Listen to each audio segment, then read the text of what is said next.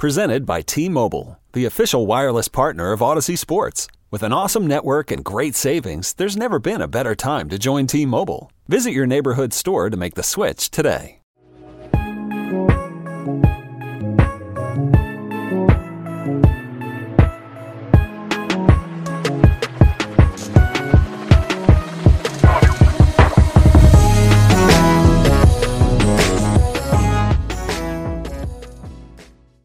Welcome to another episode of the No Ceilings Podcast. I am Tyler Metcalf, joined as always by Tyler Rucker. Rucker, how are we doing?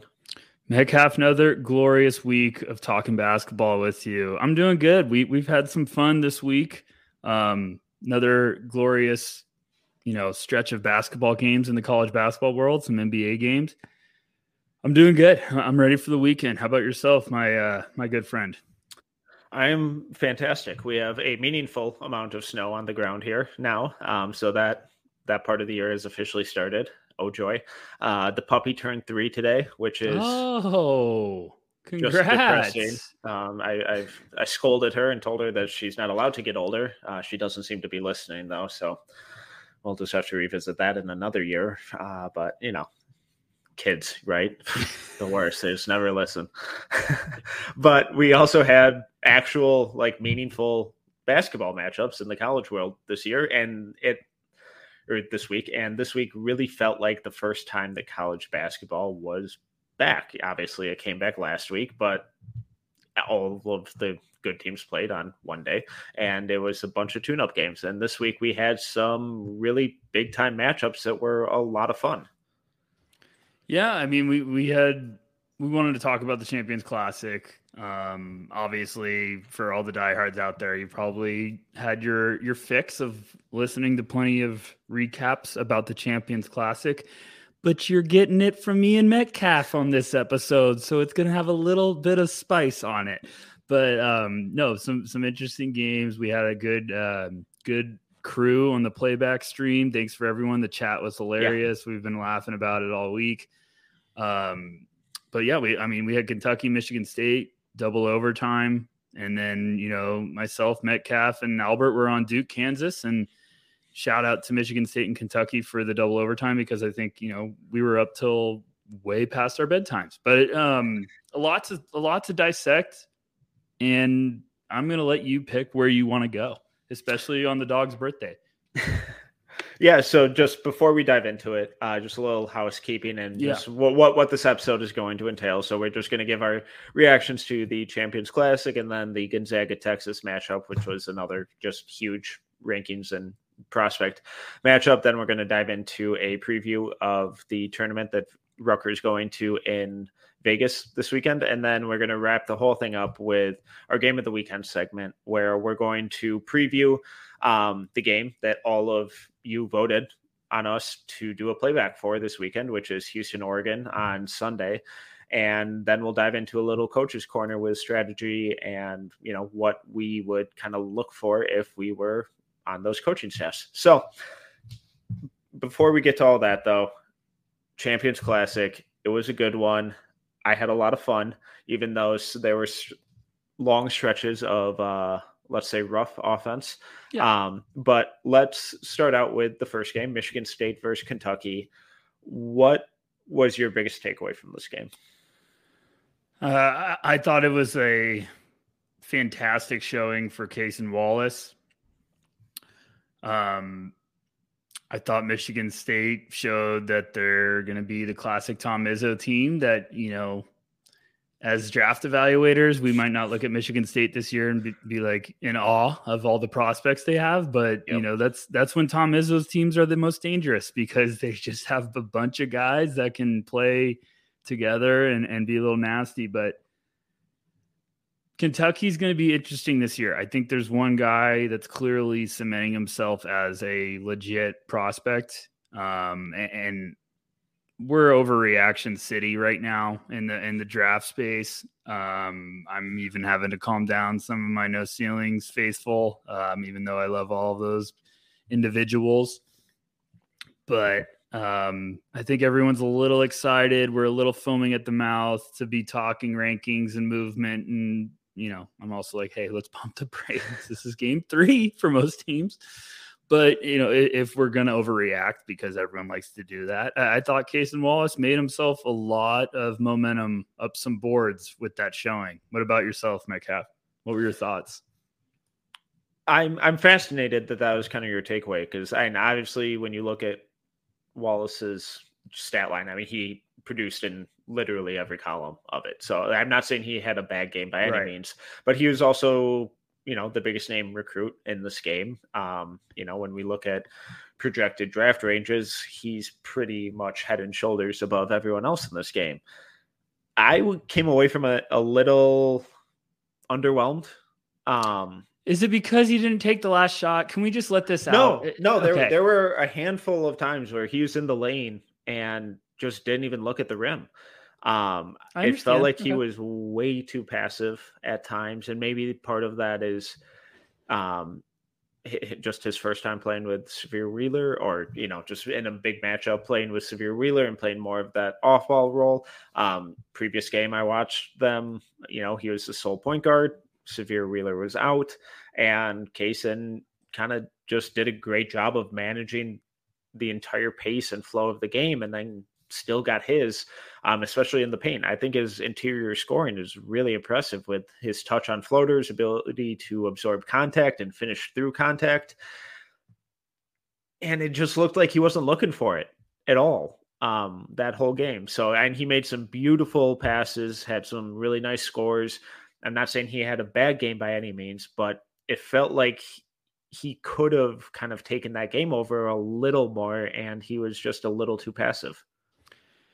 I understand that completely. Everyone that wants to doubt that me and Metcalf are agreeing about this, we talked about our fear with Kentucky this year was the Wheeler experience kind of taking away from Wallace. And, first game of the year, they're playing Howard.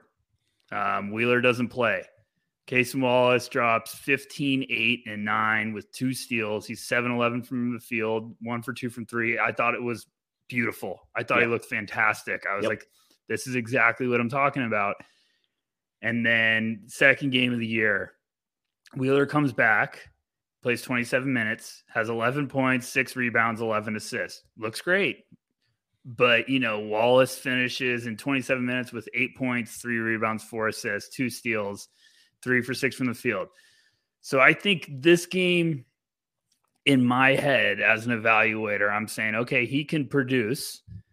Mm-hmm. He can be one of the best guys on the floor. But I'm right there with you. I think he's going to have to find a point in the season in which he realizes, okay, I'm the guy.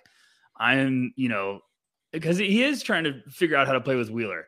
And Wheeler's going to get his shots. Like, Wheeler's not, Wheeler's light's always green. And I'm not trying to talk down about him, but I'm just saying when you're playing with someone like that, you have to also be able to be aggressive and get yours in your spots without being a ball hog. So I thought it was promising, especially from the defensive side of the ball, because he was just a pest. I also just thought it made evaluators or scouts kind of realize, like, okay, like Cason Wallace is going to be a first-round guy, a mid-first-round guy. Yeah. Now you just want to see, where does his trajectory go? Is he going to all of a sudden have a 5-game stretch this year where he really just starts to take over? Or is this what we're going to see the whole year? And then that will raise some questions. But I understand your doubts. I get it. Yeah, and just to be clear, and I do have him in that mid-first, my ranking or general view of him didn't really change drastically one way or the other at all. It's just, okay, this is a big game. It's really close. Like, I just want to see you take over a little more. And he was just a little too eager to kind of take the backseat role. It's like, you're the best guy on this team by a lot, and you can get to the rim whenever you want. Look for it, force it a little bit, and he didn't. So it was just it's obviously nitpicking. He didn't have a bad game. I just wanted a little bit more. But that's a part of evaluation. That's for everyone listening. Like, that is one of my favorite things to watch when you're evaluating a young talent, is like that situation where you're like, Kentucky needs someone to take this game over. And it's like, here you are, you're this high recruit. This is your moment to shine. And we see some guys that can step up to the plate early in the season with that confidence and be like, okay, I'm ready for this. Paulo Banchero last year, I think he pretty much has proven that he was worthy of where he got selected in the NBA. But beginning of the year last year, he was putting on a show. He rose to the occasion every time it was a national spotlight. And I think that's what you want to see with some of these guys. And obviously Kentucky's going to be on TV again. Spoiler alert. So we're going to have to just see kind of where he goes, because I still want to figure out if Cason Wallace is a complementary piece that's going to be a dang good guard at the NBA level, or if there's another level to his game that we haven't found out yet. Yeah, and that's kind of what I'm talking about too, because like obviously the Drew Holiday comp has been thrown out a bunch, including by you, and that's a top 2, top 3 guy on a championship team. That's a really high threshold. Obviously, we all hope that Cason can get there, but just from that mentality standpoint, I just need to see him kick it up a little bit more, because I'm not quite seeing that out of him yet, but I'm seeing a damn good starter, damn good 4th or 5th option, So I think he's going to be a really good player. I just want to see a little kind of, fuck you attitude from him. Complete agreement. Someone who significantly underwhelmed, unfortunately, was a guy that we both liked coming into the season, and that was Chris Livingston, who has had a tough start to the year. I don't think either of us are necessarily surprised by that, but this has been a little rougher than I think we were anticipating. Yeah, a lot rougher.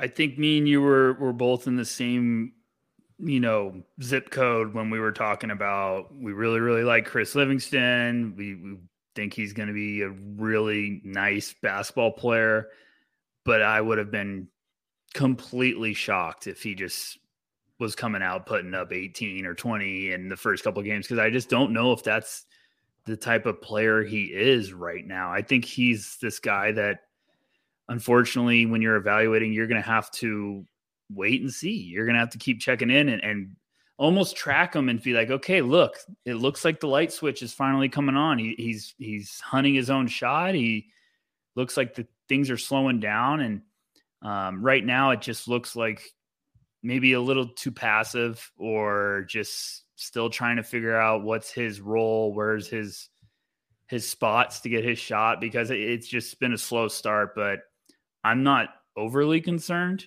It's just something that I'm monitoring, and it's one of those guys where I'm like, let's get 10 games in. If we haven't seen any growth, then it's like, okay, we're entering a territory of, having a difficult conversation. But what about yourself? I just forgot that he was on the floor for a lot of the game, which, is never a good thing. It feels like he's trying too hard, that he's overthinking everything. I liked his jumper in high school, and he has some really bad misses against Michigan State where he didn't even come close to the rim. On defense, you can tell that he's trying really, really hard to make those tags and rotations, but so much of it is resulting in him over rotating and over helping and completely leaving his guy wide open, that either results in a wide open jumper or him scrambling to recover, and then they just, easily attack that sloppy closeout. So it feels like he's pressing right now, like he's in his own head, that kind of confidence that he played with at Oak Hill isn't necessarily there right now. And that sucks, because I think there's a really good role player there, and I'm not quite sure how he's going to overcome that, because I think the talent is there. The athleticism is there. He's just struggling to figure out who he is kind of as a player in this team. Yeah. Like as we're recording this, for everyone listening, Kentucky's playing South Carolina State. They're up 22 with 3 minutes left. Excuse me. Really good math by me. They're up 42 with 3 minutes left. And those are different numbers. Yeah, Livingston. I was so excited to make this point that I just became an idiot. Livingston's 3 for 5 from the field, 7 points, and 4 rebounds. Perfect. Love it. So my point is like their first 2 games they won by, here we go, some more math for Tyler. They won by 32 and 25. Kentucky in those blowouts they're playing a lot of guys' minutes. So Livingston's one of these guys that he's got to get into a flow of a game, get like extended run, because he's not going to be this guy that drops, 26 or 27 points. He's your box score filler. So when you're blowing a team out, his numbers aren't going to look as great because he hasn't got enough run. And he's going to be an interesting one because I think it's just going to have to be, you're getting the teases. You have to almost be like, okay, well, what is he going to look like with 30 minutes instead of playing, 18 or 19 minutes? I really, really like him. I really think he's a good basketball player, like you're saying. I just think we're going to have to wait and see. He had a nightmare game against Michigan State, but, they didn't play that many guys. I mean, it's just weird because the team also has some vets that they're going to, Calipari is going to get to a point and be like, no, I know what Jacob Toppin's going to give me. I'm going to play him extended minutes, or Oscar's going to be on the court, just stuff like that. All right. Well, speaking of Jacob Toppin, he continues to be one of these upperclassmen who just continues to impress me. I think he's a really good defender. He scored kind of in all 3 levels in that game. The shot, it either looks beautiful or he misses the rim by like 2 feet. So, I think I think he's working in the right direction with it. I still don't fully buy it with him, but everything else he does, he's showing a little bit more to his game, and with that ability to hit a mid-range pull-up or get to the rim. So I think he's going to be one of these guys that, a year from now, it wouldn't surprise me if he makes it onto an NBA roster. Oscar looked like Oscar. I mean, just a monster rebounding, tips and everything. I still think his touch at the rim is pretty hit or miss. He made a mid-range jumper, badly bricked another one. The defense looked better than last year, but still I wouldn't classify it as good. So either of those guys, any thoughts? Toppin's one I need to spend some more time on. I feel like I just can't put a value on where I see him, because you've praised his defensive ability before, or you came away intrigued. Yeah, just like rewatching like their last 5 games or something from last year, is like, oh, okay, this dude's working and covering a lot of ground and a lot of positions. So I was really intrigued by it last year, and I think he's been a solid defender so far this year too. Yeah, I mean, I just want to watch more of him. I kind of want him to get on a little bit of a stretch this year where it's like there's the really good 5-game stretch. Like, okay, what started cooking? You dive into that stretch of games. They're about to finish their game. He ended up with 8, 9, and 2, 4 for 8 from the field. Case and Wallace update, 12, 2, and 3, 5 for 7. And then you just go see Wheeler. 6, 3, and 10. It's just Wheeler's doing a good job distributing the ball, but it's just going to be interesting. I think Oscar's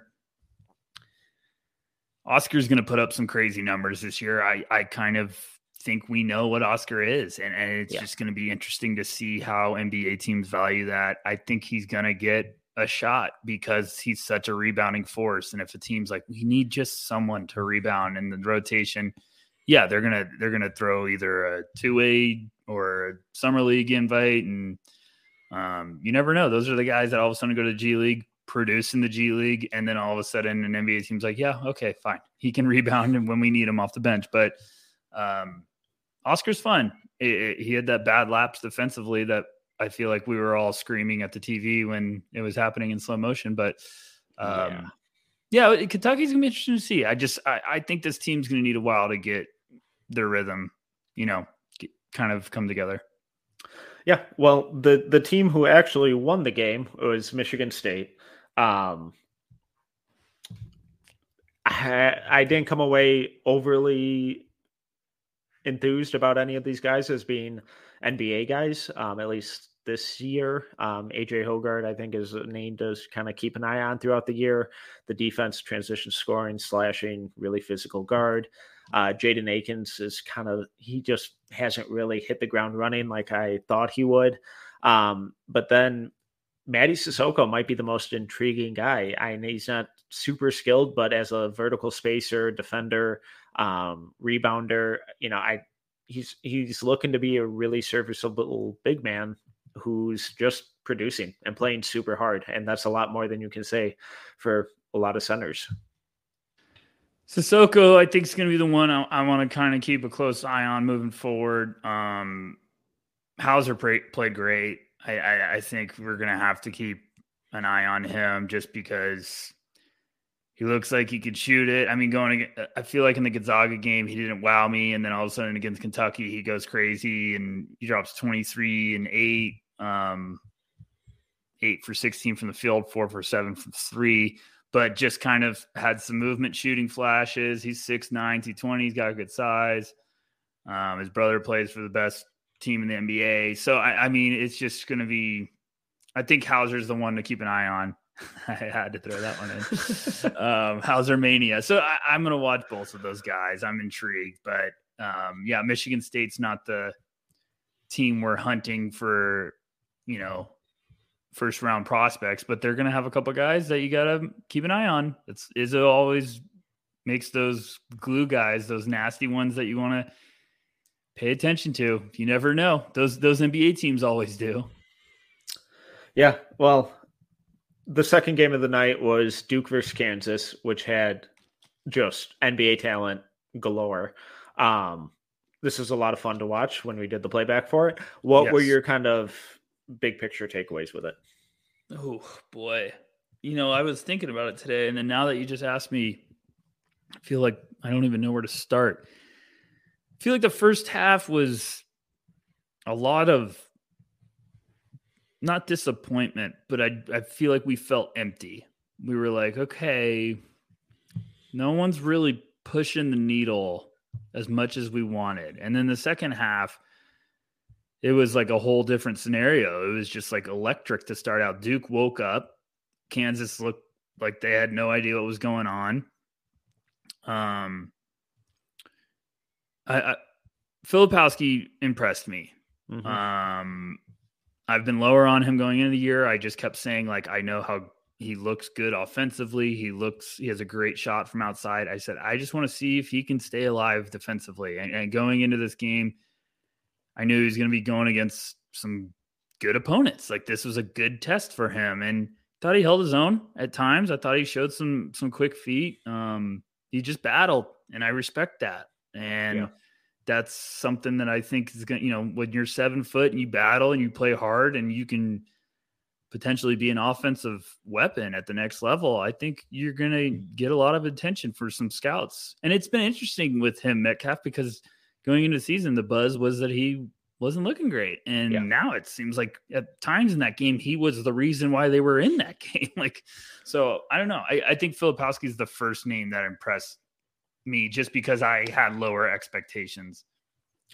Yeah, no, I came away liking a lot of what he did. The defense I have some kind of concerns on, but he fought, he worked. I thought his feet, there were some possessions where he was defending on the perimeter and he had really good feet. He has really high hips and, a kind of a narrow base when he moves on the perimeter, but he's also like 7'1". So it's like, okay, like he's not going to be getting down in the stance and really sliding with guys like a guard would. So I came away really impressed with, just like you said, his competitiveness, his motor. He was battling guys on the post, first ever Duke freshman to have a double-double in his first 3 games, which is shocking, just given the names that have run through there. But he scored in all 3 levels, competed defensively.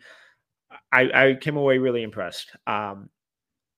His kind of center mate, incoming freshman, and Derek Lively, I came away less enthused about, but it was also his first game back. So, I am affording him quite a bit of leeway with that. So I'm not necessarily severely knocking him, but it was definitely a lackluster debut from Lively.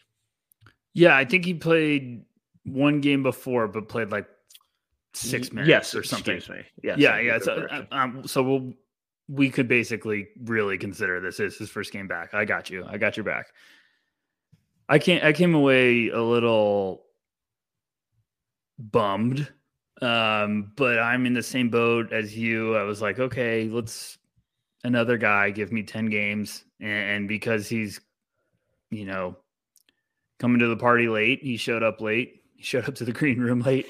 I've got to wait and see with him. I think the Lively is going to be a puzzling one throughout the year because there's flashes right now, but it's really dim flashes that are very rare. And you could see sometimes the game's going a little too fast. And sometimes I think he's just kind of he's trying to figure out what to do out there. Like he doesn't have his feet set. And that's why I'm saying I need to get like 10 games into the year with him before I'm going to overreact. But he looks like he's going to eventually be very fun, but I just don't know if it's going to turn into a potential top 10 pick. And that is my overreaction right now. But just from my first, sample of seeing him on the court, extended minutes, I think we commented a couple times on playback. We're like, oh, there's Lively. Like we didn't even know he's in. And it's not a good thing for a 7-1 center. And that was the issue we had with him coming in. Yeah, and Filipowski, I knew he was in the game. Yes. Like he let everyone know he was in the game, but I'm just saying he was all over the place. And exactly where you're going. Go ahead. Yeah, so no, just an important correction. He did play 14 minutes against South Carolina Upstate last Friday, so apologies. But he had 4 points in that game. He had 4 points against Kansas. Both of his buckets against Kansas were on tip dunks after Ernest Udeh badly chased blocks and just left him wide open. I don't know if I'm concerned, if I'm fascinated, if I'm confused as to what his offensive role is going to be. But based on that Kansas game, they're barely even looking at him and he's barely looking at the rim. So I hope that we kind of start to see him evolve a little more out of just the offensive rebounding, tip dunking, rib running guy, because I think there's a little bit more skill there. I hope there's more skill there, but we just haven't seen it. I thought on the boards, he did a good job rebounding. He had a solid block. I think there's a ton of defensive potential with him. So once he's really in game shape and kind of running on all cylinders, hopefully that's where he really starts to emerge. But it's just that consistent effort and intensity and making an impact on the game. He struggled to do it consistently in high school, and so far, not seeing a ton of that. It's hilarious going back and looking at the box score. I did not realize Duke was 14% from three and Kansas was 15% from three. Yeah, it was awful. It felt like that, but I did not know it actually ended up like that. Yeah, I'm right there with you with Lively. There's plenty of flashes of potential. It's just, okay, I don't know how he's going to fit in offensively. I imagine when Tariq Whitehead comes back, we are going to find out a lot about this Duke team because they had moments in that game where it was like they badly need a guy. Yeah. And they need Tariq Whitehead in the worst way. And it's not, I'm not trying to bash any Duke faithful out there, but like Mark Mitchell, I thought his first game of the year was fantastic. I thought it was kind of like I don't know if you're going to want to expect this all the time. We saw that in Kansas. If you want to talk about him, we can go ahead and into that. Yeah, real briefly, he was kind of the Chris Livingston of that second game. Like, I forgot he was on the floor for long stretches. He didn't really do anything. He had a couple dunks that were nice, but they were the result of some big defensive lapses. I thought he looked pretty rough, unfortunately, because like you said, their first game of the season, he looked really solid. They just had a stretch of the game where I think it was mainly in the first half. We were like, who was going to step up? Like Filipowski was doing everything in his power. He ended up with 17 and 14, but he was 6 of 18 from the field. Yeah. And just no one had anything going. And I kept waiting for Mitchell to do some stuff, and it was just not really there. And I don't, that's what I'm saying with Mark Mitchell. I think everyone got really excited about that first game, and it was like, I don't think that's going to be what Mark Mitchell is. I think he's going to have to slowly become this really potentially nice, complementary piece of the puzzle. But I thought it was going to be a big opportunity for him, and I left there a little underwhelmed. So those are rough games as evaluators, because then you have to go back and you're like, all right, I'm just going to watch him defensively. Like maybe he did something defensively. Yeah, they're awesome off-ball stuff that he was doing. Yeah. That's where you get into the grind, and in the middle of the year, you're like, oh boy, okay, Mark Mitchell versus Kansas, just defense. Here we go. Well, someone who I thought did step up in a big way, especially after being almost a ghost in the first half, Tyrese Proctor was awesome in the second half. He looked really confident, operating out of the pick and roll, had some beautiful jumpers, attacked the rim, made some gorgeous skip passes out of the pick and roll. And then, we just talked about defensively, he denied Grady Dick the ball for 18 of the 20 minutes in the second half. I thought Proctor was sensational in that second half. Yeah, it was. I feel like we were almost like rooting as fans in the second half when he touched the ball. We were like, come on, man. Like just something, because he's just been off to a brutal start this year. And at halftime, you're just like, oh boy, this kid like reclassified, had all this buzz coming into the year. And he just looks like a ghost out there. He looks completely lost. Then he hit his first shot. It was nice. And then I feel like he hit his next shot, and we were like screaming on playback. We were like, here we go, Tyrese. All right, get a little confidence. And then you could see it was almost just like this lightning went through his body, because he was just like, yeah, let's go. Like finally I hit a jump shot, and we were like, yeah, we know. So he looked great, man. I thought he competed, and those are the games I get so excited about, because you get so pumped up to watch the next performance, because you're like, hey, this might have needed to be just what Tyrese Proctor needed to all of a sudden go on a nice little stretch of like the next game you look up and Tyrese Proctor drops, 18 with 6 assists. And you're like, uh-oh, here we go. Like he's starting to believe. But I even thought to myself during that I was like, I want to go back and watch him defensively in the second half, because I thought we said on the playback stream, I was like, where has Grady Dick been? And then I was like, has Proctor been guarding him the whole time? So that's what I'm talking about. Confidence is a dangerous thing in the sport of basketball. Yeah, well, let's pivot to Kansas and Grady Dick, who I thought was solid in the first half, disappeared for most of the second half, but then closed really strongly. I saw a lot on social media about how he may be the worst college defender ever. I thought that was a bit harsh. Whoa, I didn't see that. I wouldn't classify him as an elite defender by any means, but I thought he was acceptable for what he is as a player. I really like that he showed that even when his outside shot isn't falling at a really high clip, that he still has other ways of contributing with how he finished at the rim. He had some grown man finishes. There's an and one in transition against Mark Mitchell, a really acrobatic reverse layup after a nice back cut. So his off-ball movement, his scoring versatility, he's going to get pegged as just a shooter, but I think he's way more than just a shooter. I mean, if the other team shoots 14% from 3 and 35% from the field, I don't know how you get ranked as the worst defender of all time. But we'll go watch the tape. He had some stuff in the first half that I was like, my goodness.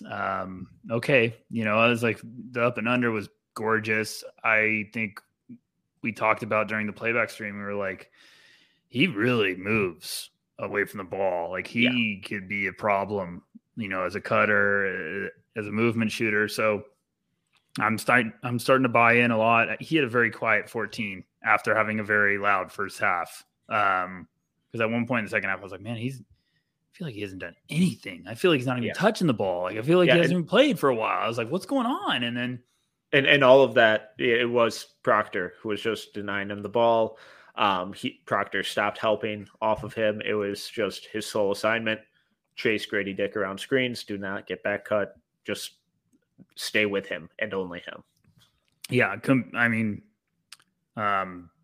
the Proctor second half performance probably going up against Grady Dick is something to watch, because it probably was very impressive. And that's also something you want to monitor moving forward for Grady Dick. But because now someone's going to watch that and someone's going to be like, hey, I might have figured a way to slow down, Kansas's lethal shooter. But I came away impressed with him regardless of the quiet second half. I thought he did a lot of stuff in that first half that really impressed me, and I'm intrigued. You were hot on that trail to start the year, and he came into that game guns blazing, and then I thought in the first half showed a lot of what he's been doing in the other games, and then just someone locked him down.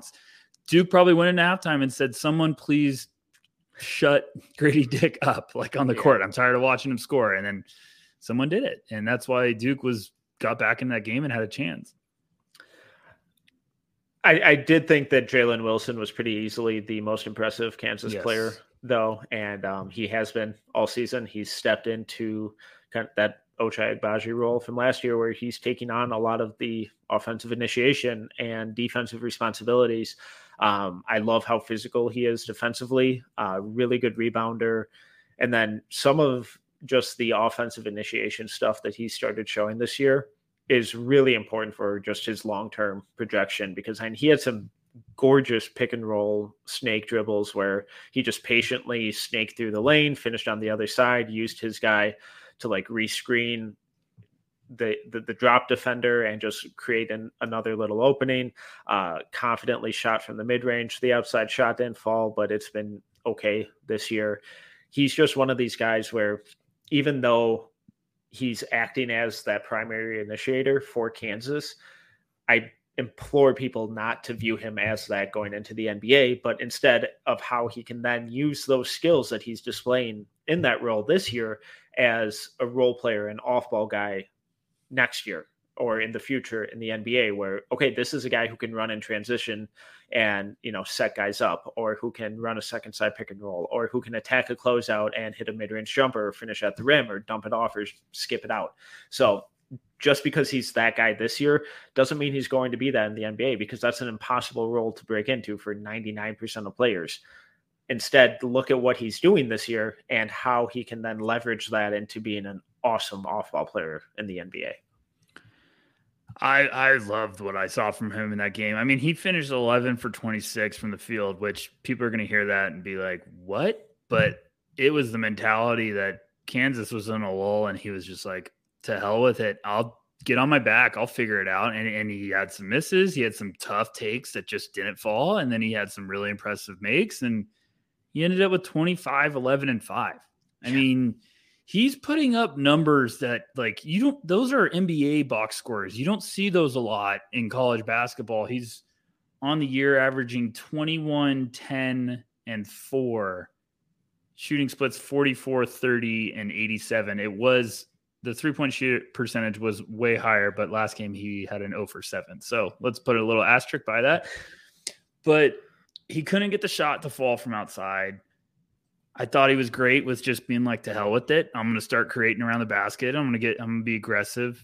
I thought he was tough. I thought he showed versatility. I thought he just really looked like a guy that's going to play at the next level. I thought Jalen Wilson looked fantastic. And I'm right there with you. I think watching him this year, don't watch him as a guy that's like, oh, okay, he's going to try to be the guy at the next level. No, I think he's just showcasing he can do anything. And, he had an 0 for 7 from outside. He was on fire coming into this game. I won't be surprised if all of a sudden that 3-point percentage starts going back up in a hurry. And, if he ends up being a 40-40-80 guy that is, 6'8" with versatility, an NBA team's going to add him to their rotation pretty damn quick. So I thought Jalen Wilson was the best guy on the court on both teams that night. I really did. I thought it was clearly one guy stood out to me in terms of being an NBA player, and that was Jalen Wilson. Now that story could change in 3 months. All of a sudden there could be some Duke guys that look a little bit more ready, but I thought Jalen Wilson looks like an upperclassman that's been working his butt off and is ready for the next step. And I'm excited to watch him the whole year. I've never been excited to watch Kansas basketball, and I'm excited this year. And a couple other guys, Kevin McCullough, I thought had a solid game. Defensively, I thought he was awesome. Some of the quickest and most accurate hands on defense in the country. His corner three looked really good. Above the break, not so much. Just one of those guys who's just a solid two-way player. I think I'd be shocked if he doesn't find his way onto an NBA roster. KJ Adams, I adore him. He just does all of the dirty shit that no one else wants to do. And he is so strong and consistent and agile. Can't shoot worth a lick, but I just think he's one of those players that coaches and fans just fall in love with. And then a couple of their younger big men, Ernest Udeh, I thought he was pretty rough with his defensive discipline. He was chasing blocks all over the place. Some of his pick and roll coverages were awful and just gave up wide open dunks. But then Zuby Ejiofor, apologies on pronunciation, I thought he looked really good. That was the first time I really saw him in extended minutes, and he looked more disciplined defensively. Offensively didn't really do anything, but wasn't asked to. Had a couple blocks, rebounded really well. So it'll be interesting to see how their big man rotation kind of ends up falling into. Udeh, I'm right there with you. He looked like a guy that was trying to chase way too much. I think he just needs to calm down. And another guy like middle season, let's check in, see how he's progressing. But he ended up with 4 blocks in 13 minutes, but he was trying to have 15. Yeah. Zuby? Zuby, isn't that how it's spelled? I like that. Okay. I was intrigued with him. I thought he made me write his name down to be like, okay, I need to pay attention. McCullough, I love McCullough. I love the way he plays the game. I think McCullough is going to play at the next level. He had 12, 6, 2, 1 steal, 2 blocks on 5 of 10. I for sure think he's going to figure a way to play at the next level. I really like KJ Adams too. I'm trying to figure out how does he get on a roster. Or is he playing another year at Kansas? And I think he plays another year because he's not going to put up the numbers where it's like, oh, okay. Because he's just one of those guys where you really have to hone in on him and see just all of the little shit that he does. He seems like he's on the Jalen Wilson path, but he needs to next year just have any sort of shot and then be averaging 15 and 10 somehow, or 15 and 9, and being really nasty, energetic guy, because there's some times he makes some plays where you're like, my goodness, he had that humongous chase down block. And I wanted to bring up a point. Grady Dick had that kick out to McCullough, and we were watching that stream, and I was like, whoa, that was a great corner kick to McCullough. Yeah. So a lot of interesting guys. I'm right there with you about McCullough. That guy's that guy can play. It's just, he needs to find the right team that's patient with that development, because he plays winning basketball. He's just never going to be a guy that averages 20. Absolutely. Well, the other big game of the week was Gonzaga against Texas. Yeah. And this got ugly. Texas won 93-74. Talk to me.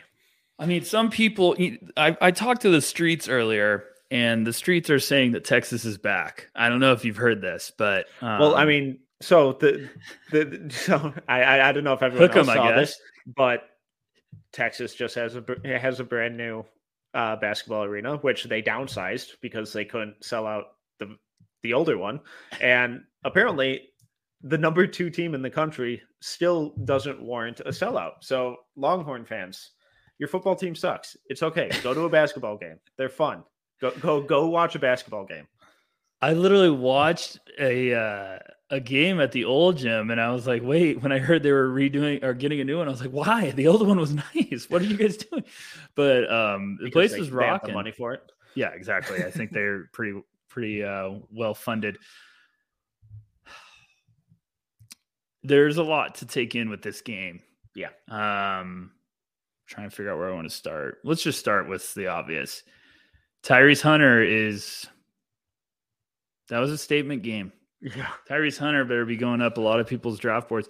I thought he was sensational with his shot selection. He had a couple fakes to take a dribble in and take a little elbow jumper. I was like, that's a point guard. That is exactly what you're supposed to do. Don't chase the three. And I just thought he played poised. He played under control. He played at a different speed than the number 2 team in the country. So I came away just extremely impressed with Tyrese Hunter. I'm already trying to figure out how much is ridiculous to move him up because he's scorching. Yeah. Yeah. So he had 26 points on 9 of 14 from the floor, 5 of 8 from 3, 3 rebounds, 2 assists, 1 steal. He just looked so comfortable and just unaffected by any pressure. And I have him, I think, like fringe first round right now, because coming into this year is like, okay, yes, he's an elite point of attack defender. He's a good passer. He's a good at rim finisher who doesn't shy away from contact despite being on the smaller side for a point guard. At that size, though, you have to shoot. In that game, he shot the shit out of that ball. Yes, he did. And he's been shooting pretty well for this season. If that sustains, I think he's going to be a first round guy at the end of the year. Yeah, watching when I usually watch guys in games, I try to just throw a number out of like, okay, what does he look like? And watching Tyrese Hunter against Gonzaga, I said that's a first round pick. And it's pretty easy. Like it just depends on how much do you love him. And he just looks so damn good. And he shot the ball with confidence. Like he was hunting his shot at one point. So you want to see now if that's going to keep up, because, as Metcalf hinted, he went on a tear last year for Iowa State in the tournament. He was the talk. Everyone was talking about Tyrese Hunter because he was just putting on some impressive shows. And coming into this year, when he announced he's going to transfer to Texas, everyone was like, just if that outside shot, if that shot is the only thing. And we say it about so many guys, but with Tyrese Hunter, it was like, you have to have it if you're going to be an undersized point guard. But man, last night he looked just sensational, and he's a pest defensively. So I'm going to be excited to watch him throughout the year because he can piss people off on defense. Like he had a high number of steals. I really like Tyrese Hunter. He's the guy that the first couple of games of the year I'm the most excited about now, because I'm like, there's a nasty point guard in Texas now rising to the surface with some confidence, and I'm excited. Well, the other big name on Texas is Dillon Mitchell, and I'm struggling, Metcalf. I'm struggling. Yeah. I loathe what they allow him to do on offense. It's what do they allow him to stand in the corner, and if he leaves it, he gets like shocked with a shock collar. It's like the dog who tears into the garbage every time you leave the house. So you just you corner him off and put him in a little playpen, and it's infuriating. Like just show me that he can't do it, or allow him to take a corner three or something, because even the screens that he was setting, besides garbage time late, they were like pin down screens for other guys who are in the corner already. And whoever was guarding him on Gonzaga was basically having 2 feet in the lane the entire time while he was standing in the corner.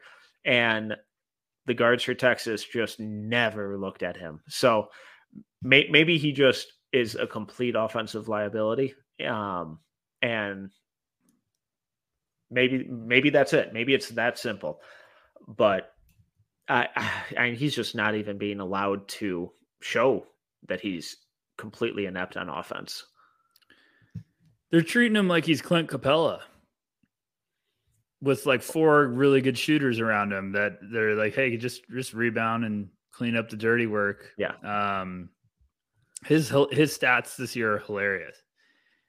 He's averaging 7.3 points, 8.3 rebounds in 20 minutes. He's shooting 91.7% from it's all dunks. It's all dunks.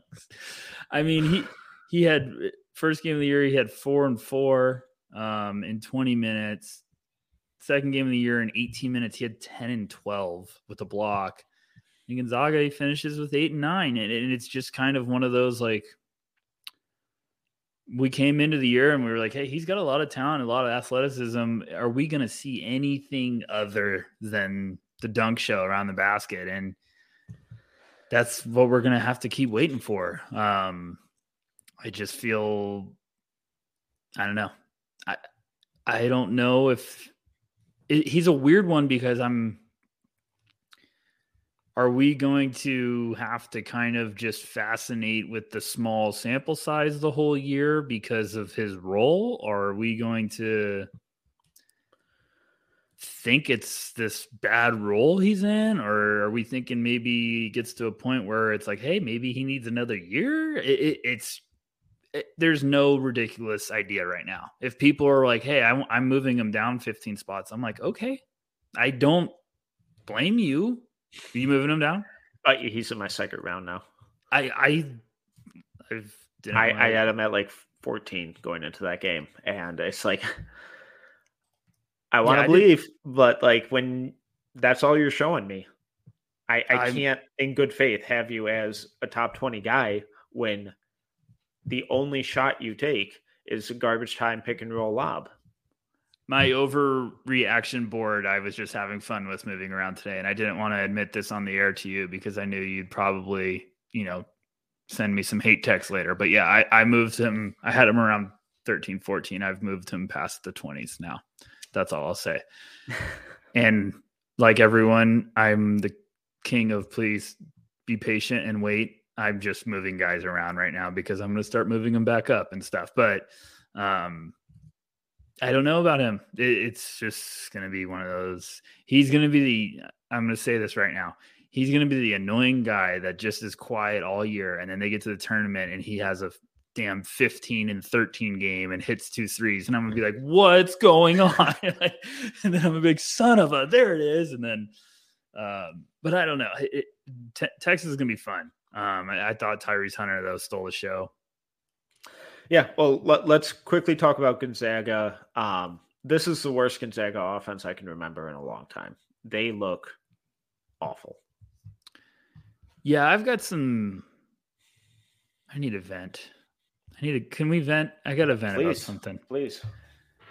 It was brought up last night in the No Ceilings group chat that a certain player on Gonzaga is not getting the love he was once getting from some people on our panel. And I don't like it. I've gone back and watched him, and I'm talking about Julian Strawther. I've gone back and watched him. I must be seeing something wrong because I think he's exactly what I thought he was going to be. This is exactly what Julian Strawther does. And maybe it's everyone thinking that he was going to take this humongous leap. I just think we know what he is. I think he's a floor spacer, a potential 3-and-D guy that rebounds like his life is depending on it. And I don't know if people were expecting this year at Gonzaga he was going to go up and put up 20 a game. I wasn't. I just thought he was going to be more efficient and rebound the crap out of the ball. But am I crazy? You can tell me yes. I'll sleep fine tonight. It's been in my head all day.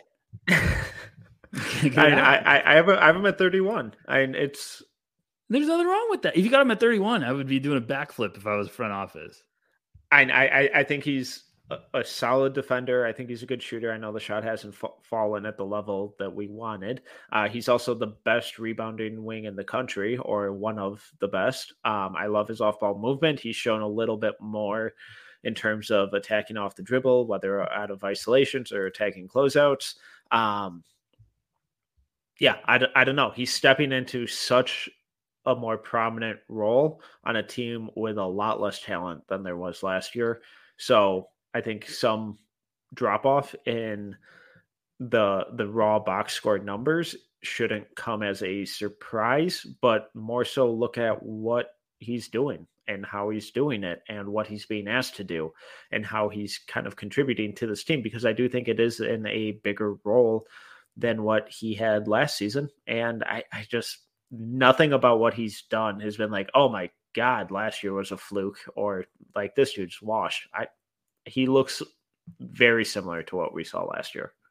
Well, and I love everyone at No Ceilings, and they don't agree with me a lot, and I'm fine with that. I still sleep great. But he averaged 11, 5, and 1 last year on 49, 36, 70. 3 games so far this year. He's 14 and 6 with 2 steals and 46, 41, 78. I'm not thinking Julian Strother's ever going to be a, superstar, but if you got him at 31, oh my gosh, what a great selection. What a great value pick, because Julian Strother, we might look up and he plays 13 years at the NBA because he's just a great 7th or 8th guy. There's nothing wrong with that. That's how you all of a sudden start to win championships, is you get guys like Julian Strother late. Now I'm pissed off. Okay. That's all I had. I thought Strothers looked great. I think this team's terrible. Yeah, they suck. I hate their offensive approach. And the problem is I love so many of their players. Yep. They're missing Nolan Hickman, big fans of. They're missing a guy, and they need Timmy to not be the number 1. And Timmy, it's amazing looking at his box score and seeing he went 7 for 10 last night. Because watching that game, I thought he was like 3 for 15. So that's why but then you look over a few columns and you see the 5 turnovers. Yeah, and you're like, okay, that makes sense. Right. And that's my issue with this Gonzaga team right now, is their offense. Everything is just feed it to Timmy in the post and clear out. And it's like they're treating it almost like an NBA audition tape for him, where it's like, oh my God, look at these awesome post moves. We know already that he's awesome in the post. We know it. You're not the biggest center. You're not the most athletic center. You're not a rim protector. So just spamming these post moves over and over and over and over again without actually utilizing the threat of the 3-pointer like they have in these last couple seasons, it makes it super easy to guard. Every time the ball went down to him in the post, they doubled or tripled him. He kicked it out, and second rotation was there. And their sole offensive focus was, all right, put it back into the post. It's an awful offense right now. They look horrible. I hope they start giving their guards a little more leeway to dictate what they do on either end, but who knows? Well, and Hickman and Strother, I was giving our squad a bad rep, but I think why people might be cooling on them is because they had 4 turnovers each last night. And I think it's part of the offense of like, everyone's just like, hey, feed Timmy. And it's like, you got to play a system. Timmy's going to get his. There's so much less movement of players and ball than there were these last 2 seasons. Obviously, when you have Kispert, Suggs, Holmgren, Nembhard, it's a little easier to do that. But a lot of these guys were in that system last year. They know the system. Run the system. Have people move around that isn't just Drew Timmy fighting in the post for position. It's making Andrew Nembhard and Chet look pretty damn good right now. But I'm not trying to rag on Gonzaga, but I'm just watching that team. I was like, this ain't a top 5 team right now. This is not a team. They've got a lot to figure out, and they have the talent that they can figure it out. But they just look like a team that's never played before together. And I don't know if they need to all of a sudden feed Strother more, because Strother looks like their best outside shooter. He hit a couple shots last night where it was just like they needed a desperate shot. He just came, all right, fine. And he's shooting confident. I'm fine with him. Nolan, I need Nolan Hickman to have just a moment of like anger that he all of a sudden's like, screw this, I'm going to drop 15 tonight. Because I feel like he just is too passive. He looks like he's unsure of what his responsibilities are on offense. I like how you put that. But all right, well, move on. You are headed to Vegas this week for some games, so I'm going to let you kind of preview what you're excited about, what you're looking for, what you're expecting to see. I am heading to Vegas tomorrow. As you're listening to this, I will be on the road. I'm jumping in a car, driving 5 hours. Going to watch 2 games, and then I'm going to drive back 5 hours. Woo! And for everyone that's worried about me, one word: coffee. We've got Baylor. It's the Continental Main Tire or main event. Yeah, Continental Tire main event. There you go. See how excited I am? It's Baylor. Just a really historic and storied tournament. Yeah, everyone knows this. It's one of the biggest tournaments since, the 80s. Baylor Bears, UCLA Bruins, Illinois, and Virginia are the 4 teams expected to go. I'm pretty pumped about this one. I want to see Baylor. Obviously going to see Keontae George, but that entire team I'm excited to get a up close look at. UCLA, I'm just excited to see kind of Hame from last year. They've got some guys that are really starting to buzz too. Amari Bailey, obviously. Who am I blanking on? Who's starting to roll that Albert's been hyping up that I need to watch? Jalen Clark. Jalen Clark, thank you. I had a little brain fart there. And then Illinois, Terrence Shannon. I'm gonna, just when I'm out, they pull me back in. It's literally what I'm gonna be saying the whole time watching them. So I want to see what they can do. Sky Clark, then Virginia. It's gonna be some fun games. I'm really pumped though to get a up close look at Keontae George. It's one of those things where I was mapping out the whole calendar for scouting events this year. I saw that one in Vegas, and I said, well, unless I'm going to go fly to Texas, I better get there and see what all the hype's about with Keontae George, and he'll probably go 2 for 15, but that's okay. This is why we do it. Yeah, well, those should be some really fun games, and hopefully we get the championship of that on Sunday, and it's the championship that we want. Yeah, UCLA Baylor will be great. No, Villanova or Virginia, Illinois. Yeah, that'll be a barn burner. But that'll be fun. Excited to see the content and just your reaction from being in person.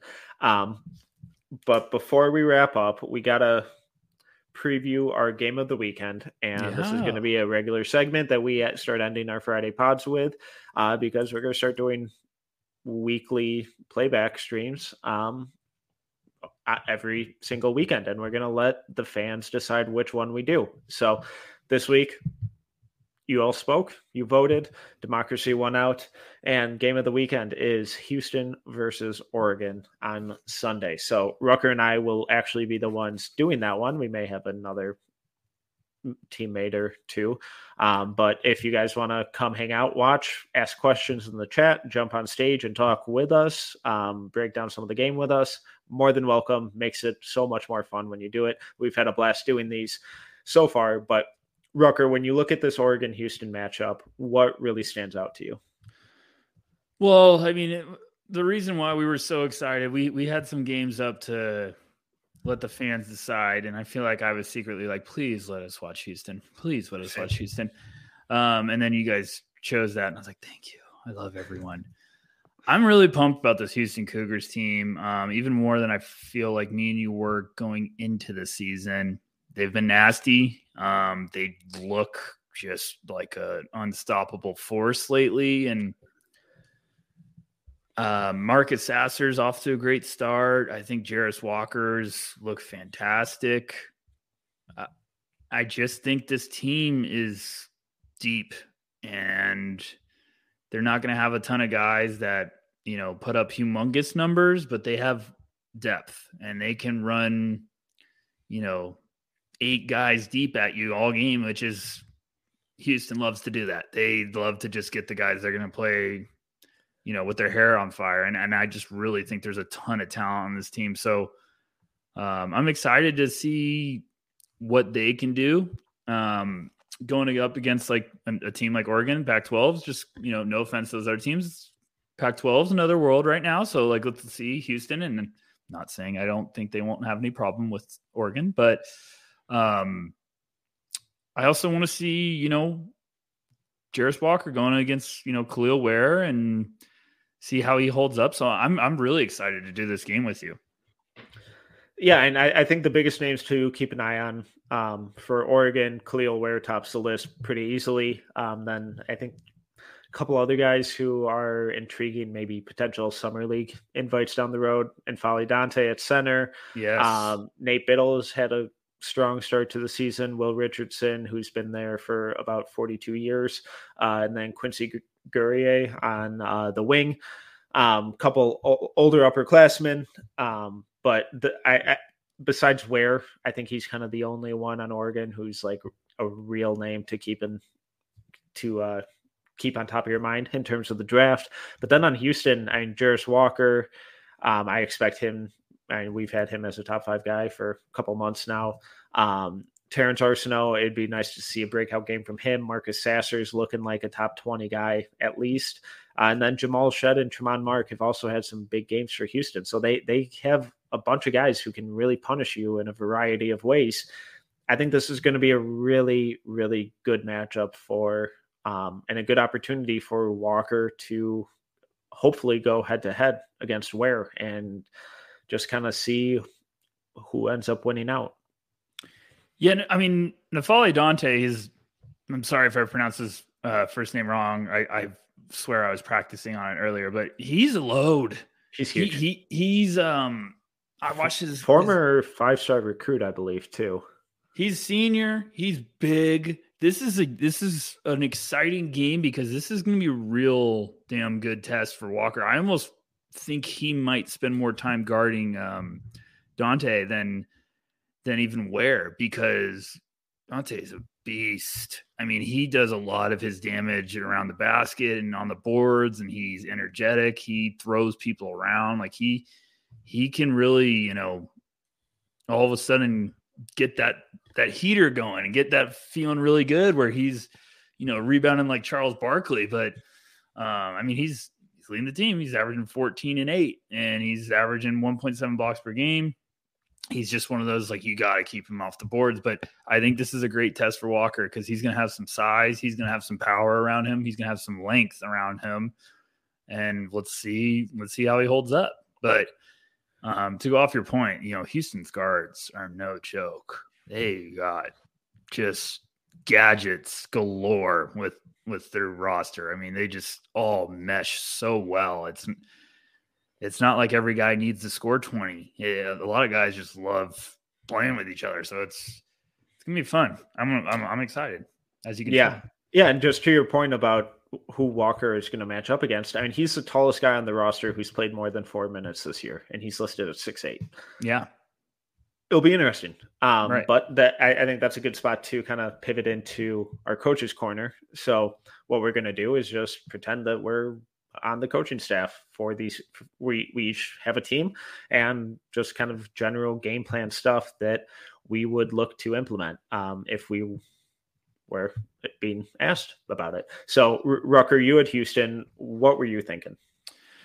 Yeah. So for everyone listening, I spent a year overseas coaching, and I have not used this part of my brain for a while. So when Metcalf asked me to do this, I was like, wow, you're asking me to really dive deep into my brain to talk X's and O's, but let's do it. Let's get weird. Oregon could do some damage around the basket, especially with the bigs I just brought up. Like that's their bread and butter, is Dante going to work in there. Ware's shown the ability to stretch the floor from outside, but I'm not going to, be afraid if Ware's chucking up 3-pointers all night. They can't shoot. Oregon's 3-point shooting, I think their top 3 guys, their top 3 guys, 2 of them are centers. Everybody else is under 30%. So Oregon's been getting a lot of zone thrown at them, and I hate zone more than anything in the world. And I'm preparing that we're going to get a lot of zone coverage on a playback, which I hate watching against. But, Houston, it'll be funny to see if Samson wants to swallow his pride and be like, "No, we're playing man," or if Samson's going to, "No, you guys can't shoot threes," because Ware's one of their best shooters from three, and he's not playing heavy minutes yet, but that's kind of what I would do. I would, if I'm Houston, also, I think you have the depth, and they've got a lot of bigs they like to rotate. I would run them to death. I would be trying to push the floor in transition and let Marcus Sasser and Shed kind of do their thing, but it's going to be interesting. You got to keep Dante off the boards. That's the one thing. If Jarace Walker can keep him off the boards, they have a very, very good shot of opening that game, in my opinion, because he does a lot of his damage on the offensive glass. He loves to clean up the garbage, and Walker's going to have the strength and the girth to kind of out muscle him. So that would be my mentality, Metcalf. I hope I passed the test for the first one, and I hope you're proud. No, this is perfect because it falls in line of a lot of what I'm suggesting. So, okay. So obviously I had Oregon, and I was looking through their roster and tendencies and numbers and everything this year, and first thing I look at, 3-point percentage as a team, 30% on the year. What that tells me is we're not shooting any fucking threes on Sunday. Unless you are wide the fuck open, you are not shooting it. And we're going to milk the clock. I want to see a 2-big lineup of Dante and Khalil Ware. Yes. So even if Ware does get the open three, sure, he's allowed to take it. That guy can take it. But I want them dominating the defensive glass, because that's how Houston made that really deep tournament run last year, was just being absolute menaces on the offensive glass.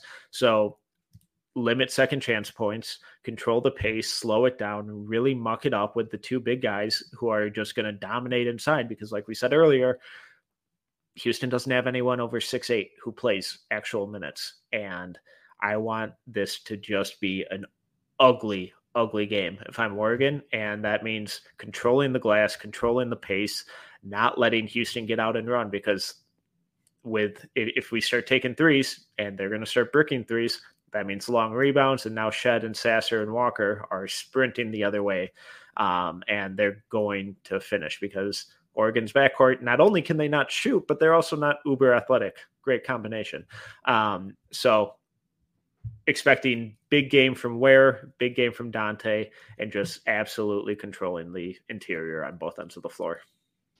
Yeah, I mean, and everyone might look up the 3-point shooting and be like, "Hey, wait a sec, Houston's shooting 29% as a team." And it's like, yeah, but Houston's also scoring 10 points per game more because they just run to death. They get shots up. They want to play fast. And that's why I think you're spot on. If I'm Oregon, you got to drain the crap out of the clock. You got to play slow. You got to play in the half court. The 2 big lineup, I would, in a weird way, it's almost like I think you got to play Ware extended minutes now. I think you got to, if you're going to have a shot against Houston, and it'll be interesting. I actually like this. This is a great idea by you, because I feel like by the end of the year, we'll be like, okay, we need to run horns at the top with, But hey, if we start getting super weird with it and implementing our own offensive philosophies and schemes, I'm all for it. I'll be so proud. And then we'll get some film breakdowns. I would love that. We're just gonna be on here for 3 hours. Yeah,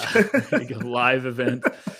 But no, I mean, I am excited because just the Houston, it's kind of like I could see a blowout. I could see it being a very good game for evaluation purposes for Ware and for even Sasser. I mean, Sasser's putting up good numbers this year. He's also had a very green light from outside. So I'd like to see him have a game where he's a little bit more efficient from 3-point range. It is in Oregon.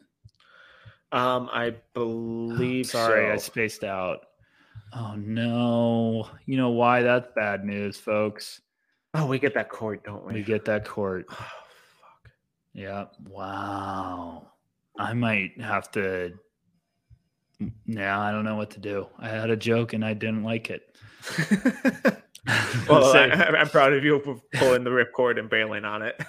But it's going to be, we're going to have a lot of fun with it. So please come hang out with us. Games at 8:30 Central on ESPN. So come the playback link will be shared all over our socials. Just come hang out, ask questions in the chat, ask to come up on stage and talk to us. We're friendly. We like talking basketball or any other weird things that you guys want to talk about. So make sure to come hang out with us for that game. Rucker, this was a blast. Please plug away. I'm at NoCeilingsNBA.com and at Tyler_Rucker on Twitter. With all the rumors of Elon Musk, doing some stuff to Twitter, I don't care. I'm going to be there till the ground burns. So we can always talk on Twitter. Just message me, hit me up, tag me, whatever you fun people like to do these days. And come join us Sunday. Me and Metcalf get a little weird on that. It's basically going to be like a podcast with basketball going on in the same time. So you get the best of both worlds, and we're going to have some fun. And that game should be pretty crazy regardless. Even if it's a blowout, there's going to be a lot of excitement. And I think it's going to be a really, really good scouting game to look back on. So thank you, Metcalf, as always, and have yourself a good weekend. And I'll see you Sunday. You too, sir. Once again, I am Tyler Metcalf. You can follow me on Twitter at TMetcalf11. And you can find all of our work at NoCeilingsNBA.com. It's 100% free. Just click that subscribe button to make sure that you never miss anything that gets published, like my Jet Howard off-ball movement piece that will be up on Friday when you are listening to this. You can follow us across all socials at NoCeilingsNBA and on YouTube at NoCeilingsTV. If you enjoyed this episode, please make sure to subscribe, leave a review, and a 5-star rating. Until next time, see ya. Yo, Trey. Kevin, what's up, man? I've been thinking, what would have happened if the NBA never vetoes the Chris Paul trade to the Lakers and we get CP3 in the same backcourt as Kobe in LA? Well, you get a very happy Jack Nicholson for sure. And the Lakers probably win a bunch more championships. CP3 finally gets a ring or 2 or 3, and the Kardashian empire is forever altered. What did you just say? Hey, everybody, I'm Trey Wingo. And I'm Kevin Frazier, and we're teaming up on a new weekly sports podcast from Wondery, Alternate Routes. As former Sports Center anchors and current sports obsessives, we're consumed by all the what-if questions that make being a sports fan so excruciatingly fun. If you're like us, then you also live and die on the fallout from every drop pass. Or play call. Each week on Alternate Routes, we'll take a flashpoint in sports, break down what actually happened, then explore every alternate scenario and the ripple effects it would have caused. Follow Alternate Routes on the Wondery app or wherever you get your podcasts. You can listen early and ad-free right now by joining Wondery Plus.